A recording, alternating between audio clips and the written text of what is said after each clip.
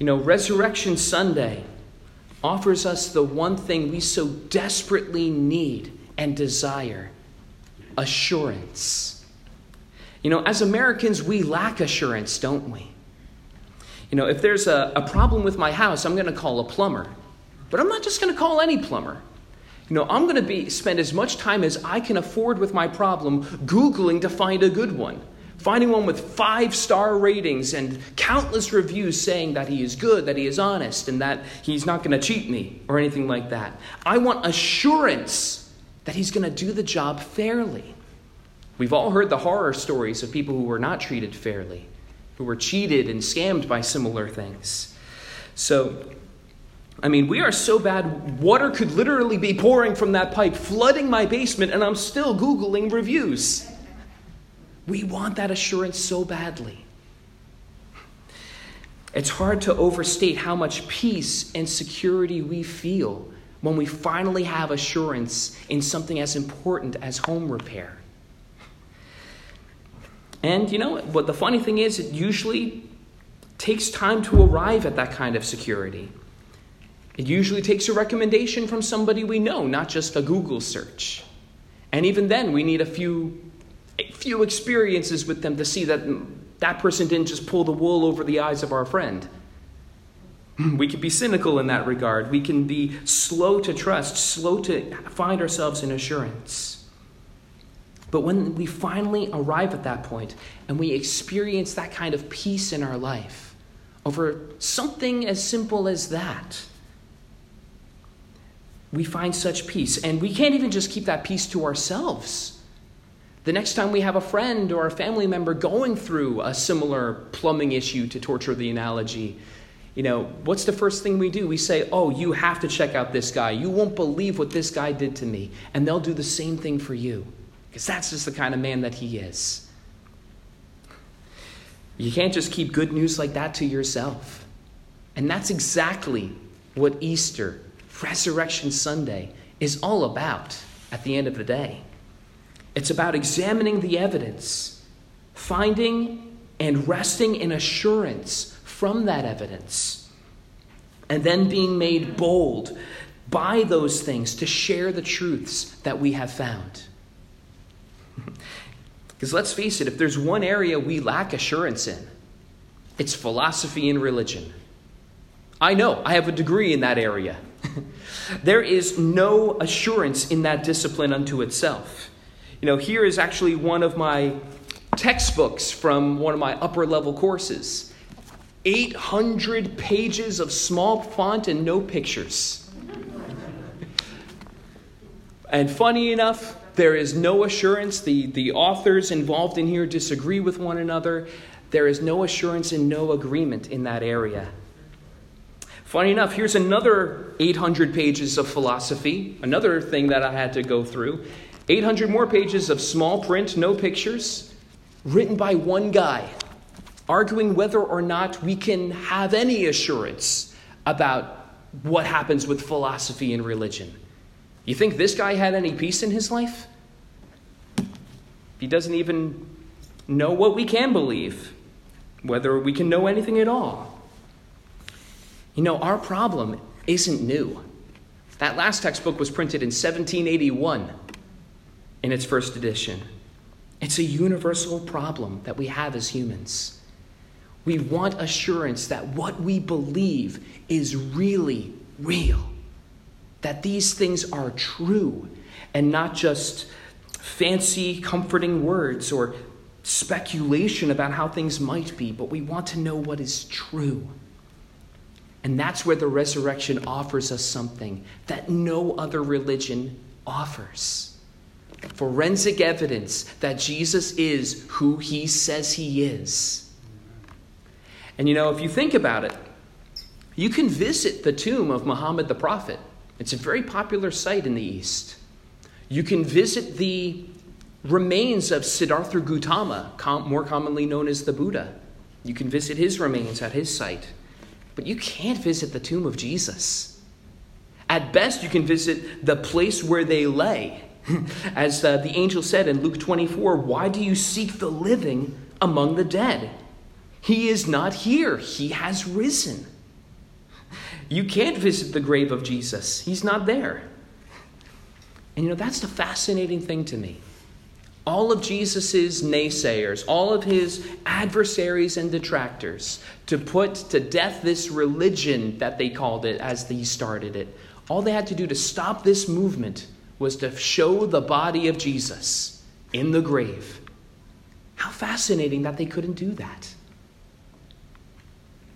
That's all they had to do, show them the tomb. The tomb that was guarded by the Roman guards, that had a 2-ton stone guarding the front of it.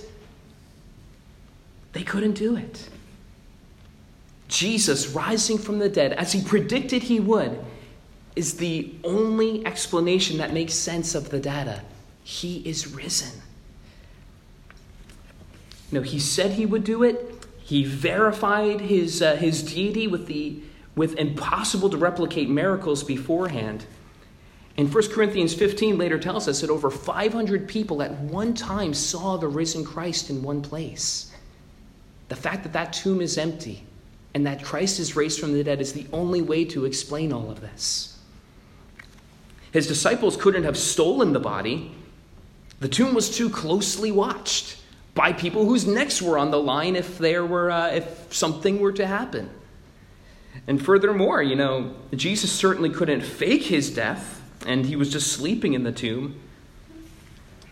Some people still write about that, but you tell me, a Roman executioner knew a dead person when he saw them, especially because back then, if he failed to execute a punishment, he had to take the punishment of the person he was executing.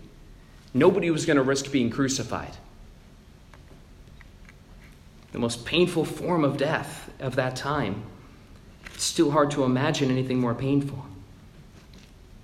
So it's the only way that makes sense. Besides, how does a man who was supposedly beat within an inch of his life then move a stone that weighs somewhere between 2,000 and 4,000 pounds? I mean, my goodness, 3 days after my back surgery, I could barely walk on my own, much less move 4,000 pounds. It's laughable. The only logical explanation is that Jesus rose supernaturally from the grave. What's funny is that if Jesus was just a charlatan, as some scoffers say that he was, trying to start a movement, there's much easier ways to do it. He could have simply said, I will spiritually rise from the dead. It's a lot easier to believe. And how do you falsify such a claim? You could never prove that he didn't. A lot easier to make a movement based off of a weaker claim like that. Instead, he said that he would do the impossible by raising physically from the dead, bodily from the dead, so that when he fulfilled it, we would have assurance that he was everything he claimed he was, that he was the Messiah that came to take away our sins. Jesus made the same point in Luke chapter 5. In that scripture, he was about to heal the paralytic in front of the Pharisees. And he said, which is easier to say, your sins are forgiven you, or to say, rise up and walk? But that you may know that the Son of Man has authority on earth to forgive sins. And then he said to the paralytic, rise, pick up your bed and go home. And immediately he rose, got up before them, picked up what he had been lying on, and went home glorifying God. And amazement seized them all, and they glorified God and were filled with awe, saying, we have seen extraordinary things today. Do you guys see what Jesus is doing in that passage? He's saying that he would heal this man of an impossible to heal ailment, so that people would understand that he also has the authority to forgive sins too. Both things, something only God could do. Jesus was using his miracles to confirm his message. His miracles confirm his message. And we see this all over the scriptures. We see that with Elijah the prophet in 1 Kings 18, where the fire came down from heaven to prove that he was the prophet of God. How also Elisha was confirmed when he parted the river using Elijah's mantle. how God confirmed Moses when the sons of Korah were swallowed up by the earth. The miracles confirm the message and the messenger. So with all this in mind, tying all these threads together this morning, what does the empty tomb mean? It means that the Passover lamb that Brother Mike was talking about last week has been accepted.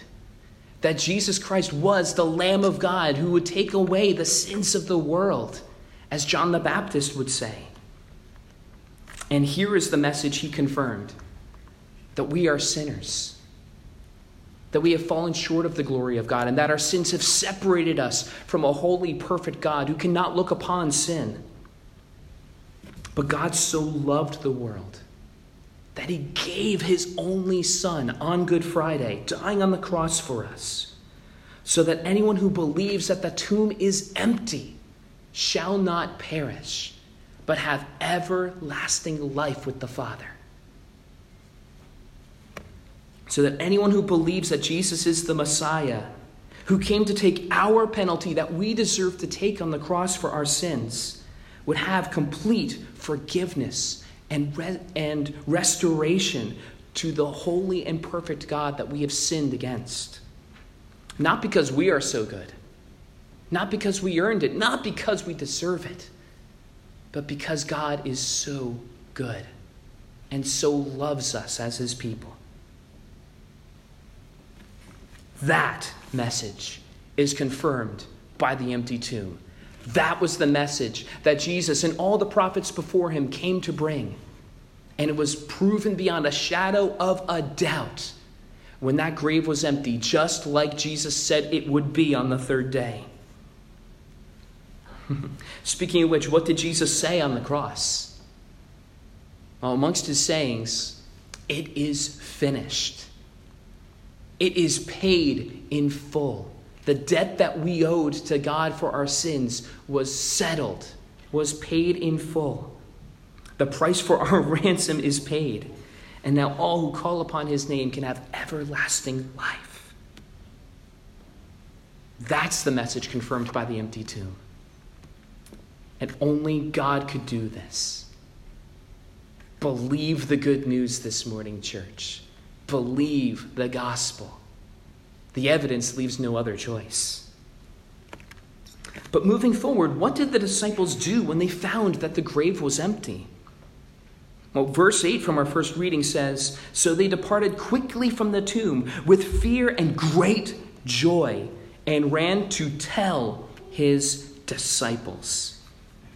You know, being assured of these truths that we're talking about this morning should embolden us to do whatever it is that God is calling us to do.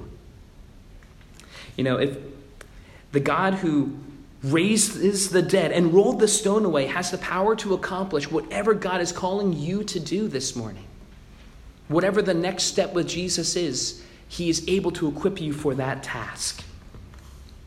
For some of you, he might be calling you to serve in the Sunday school or the food pantry. And you're wondering, can I do that? You know, can I make such a commitment? Do I have the abilities to do so? Well, the God who raises the dead and rolled the stone away has the power to gift you and equip you for all that he has called you to do. Is he calling you maybe to lead a Bible study or do mission work? Oh, surely the God who can defy death itself can provide you with everything that you need. Or maybe it's something else this morning. Maybe God is calling on you to trust him for the first time. Maybe he's calling on you to take him seriously, to read his word, to seek him for who he is, and to find your identity in Christ.